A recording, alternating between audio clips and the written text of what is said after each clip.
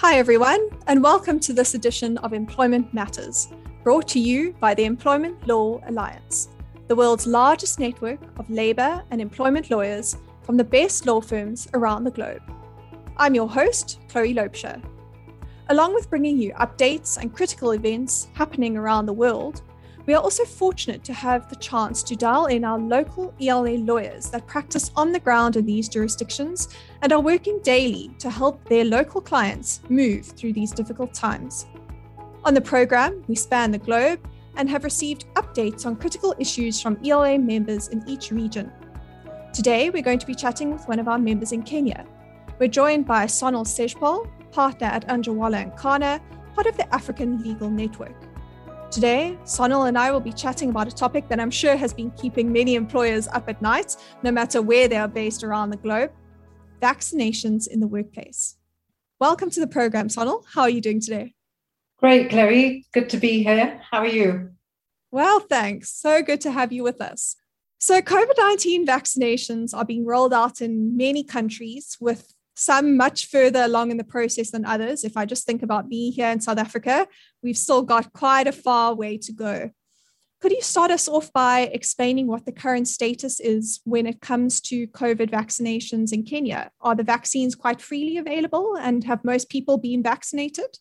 There's a short answer and a long answer, but I'll try and keep it brief. Vaccines are available, but in a limited capacity.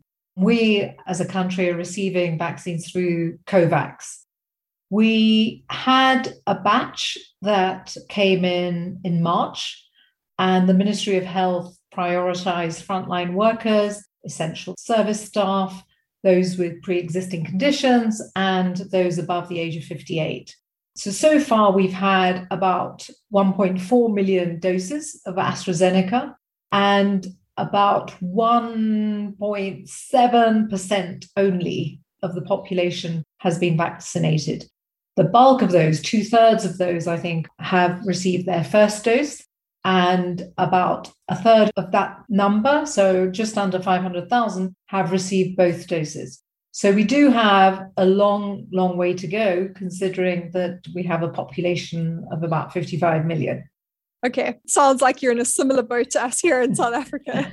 And can an employer make it mandatory for employees to be vaccinated in order to come into the office going forward? And can they require their employees to disclose their vaccination status?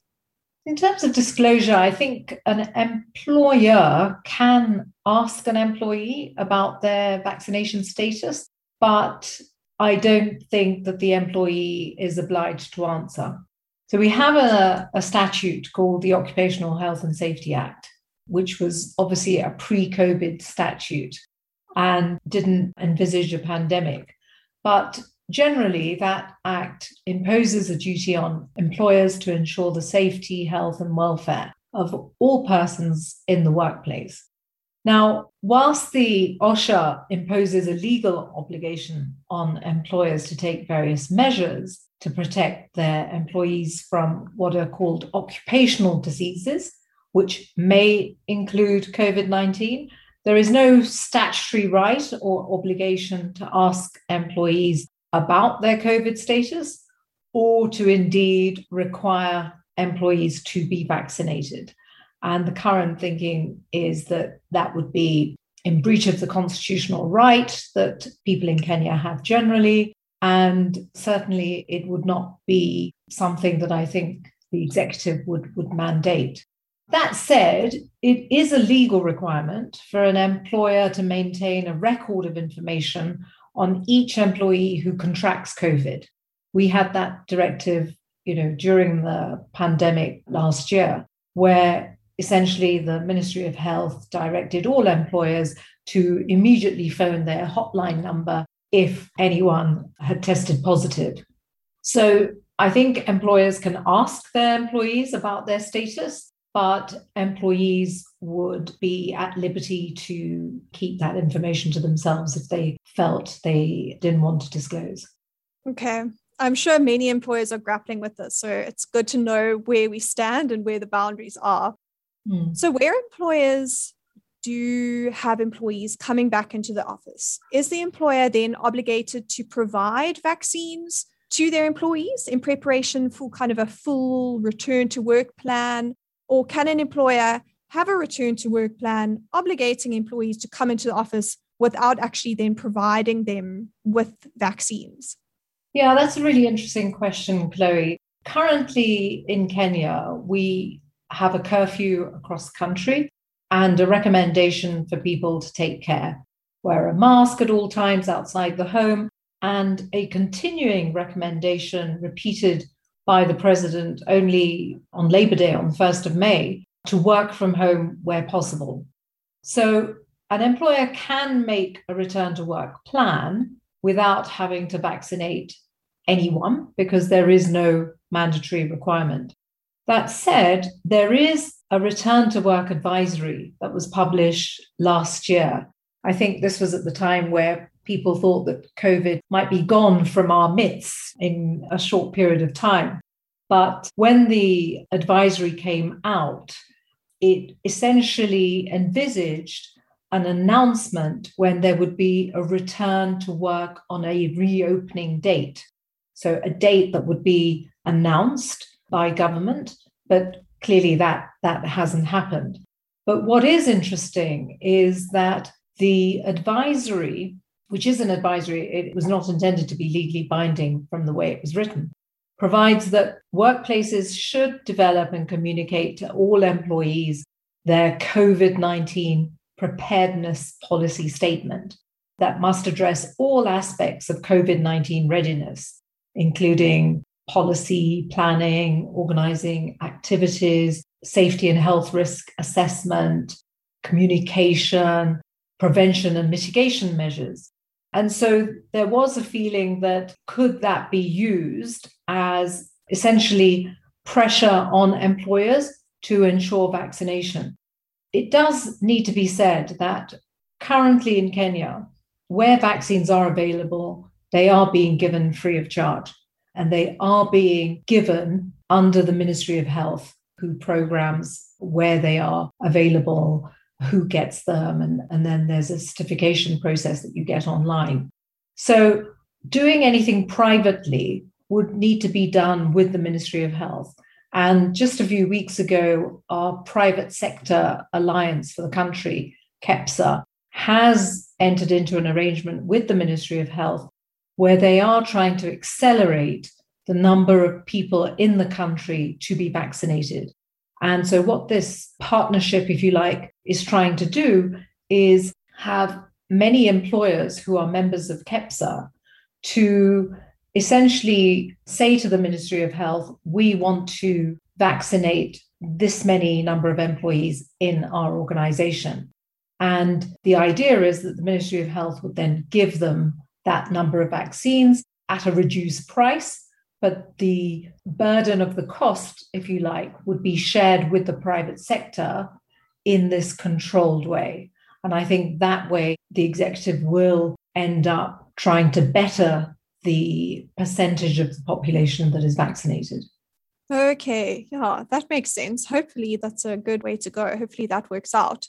If we think about that, and if an employer says we're going to now offer our employees vaccinations at our workplace, are they then similarly obligated to ensure that any third parties who might come into the office premises and have contact with those employees, that they are also similarly vaccinated? So I'm thinking about, clients of the employer or third-party service providers like security guards. Is there any kind of guidance in that regard?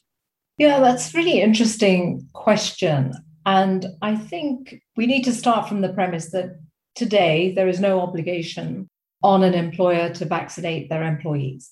But there is an obligation on employers to ensure a safe working environment.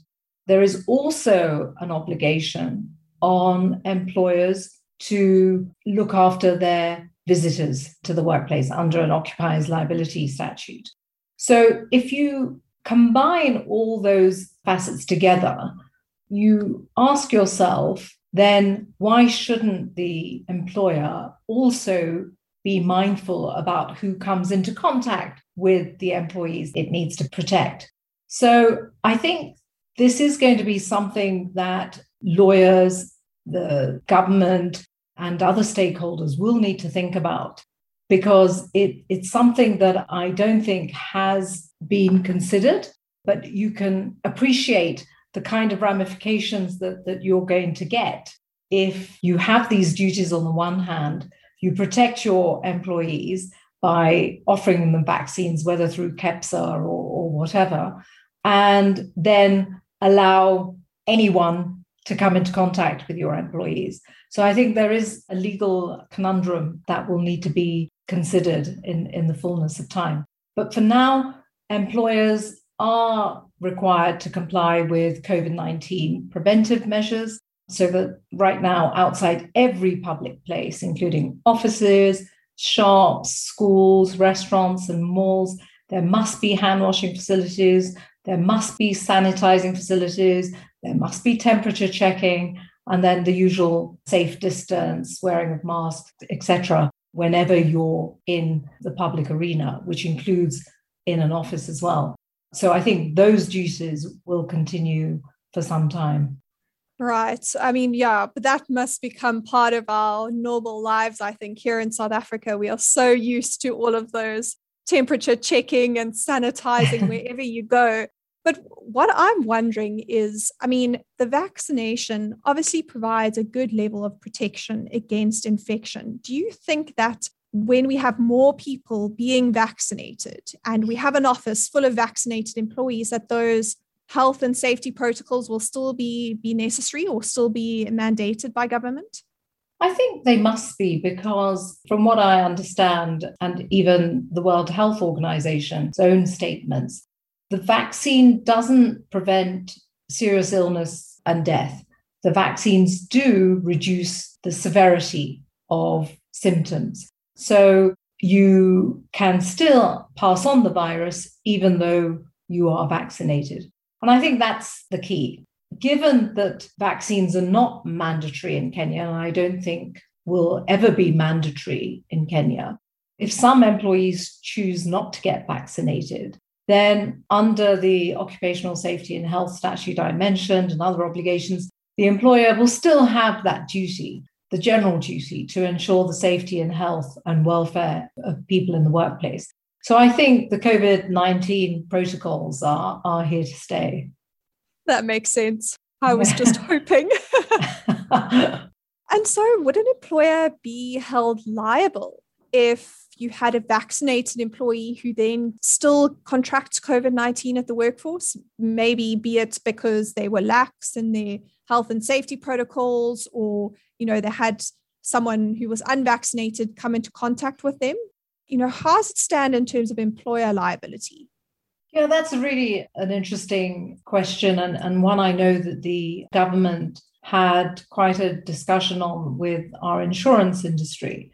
So in Kenya, we have a Work Injuries and Benefits Act, which essentially provides that injuries that are covered and subject to compensation by an employer are those that are sustained in the course of employment. And an employee has a right to compensation for injuries sustained in the course of work, and whether resulting in temporary disablement, permanent disablement, or worse.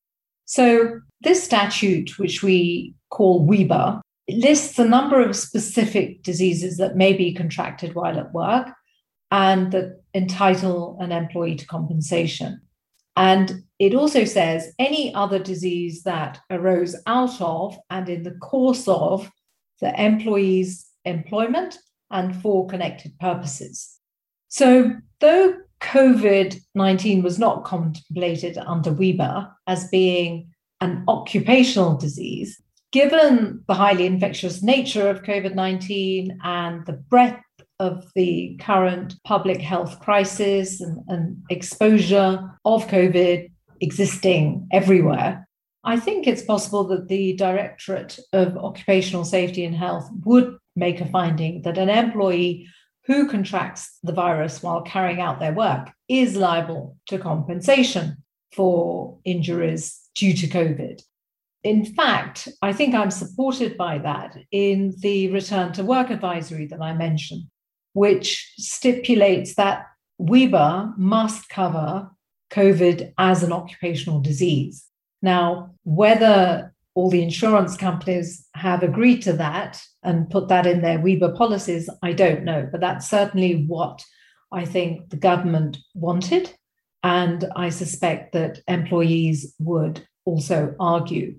But you can see the kind of issues that would arise in that, I'm not sure how anyone can prove where they contracted COVID-19. And if you have to prove that you suffered the injuries whilst at work, how is an employee going to prove that they contracted COVID at the workplace? So I think that's something that employers need to bear in mind. And to mitigate the risk of employees contracted COVID in the first place at the office, I think employers are well advised to ensure that they comply strictly with the advisory requirements and all the other specific guidelines issued to guide the safe operation of business whilst the pandemic is with us. That sounds like some good advice there. Before we close off, Sonal, I just want to move on to the subject of testing. Is COVID-19 testing by an employer required before employees actually come into the workplace? And are there any risks associated with employers offering testing? So no, there's no testing requirement, but it has been recommended by the Kenyan government. The return to work advisory that I mentioned provides that when the reopening date is announced, all workers returning to work should be required to attend medical examination. They don't use the word testing because the advisory, I think, came at a time fairly early on in the course of the pandemic, but they're talking about a test. Now, the test is not cheap. It can only be done by health professionals who have been certified by the Ministry of Health to carry the test in the first place. And so employers are naturally worried about the cost that may be passed on to them if there was this requirement. Last year, we did have a situation when restaurants and hotels were allowed to reopen after an initial shutting of doors. The directive that allowed them to reopen essentially said that they were only allowed to open if they followed a long list of safety and hygiene protocols, like the frequency of washing surfaces and wearing of gloves and having sanitizers available and detailed cleaning protocols around the type of cleaning materials to use in a kitchen, etc. And there was this provision that all employees had to be tested and be negative. But what they didn't say is how often that test should be done. So I think it's really been left to, every establishment to decide.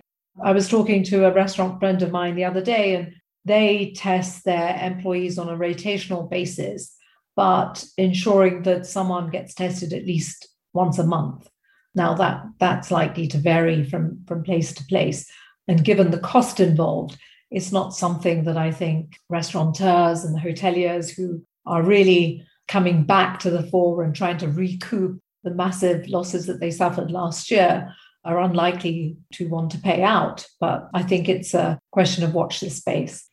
This has been the most insightful conversation. Thank you so much. And I'm sure our listeners have found it so helpful. So thank you so much for joining us, Sonal.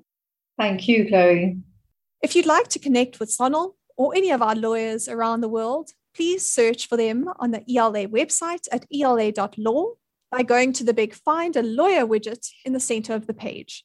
You can also sign up to receive invitations to our upcoming webinars, download white papers and on-demand content from our online library, or access the ELA's exclusive Global Employer Handbook.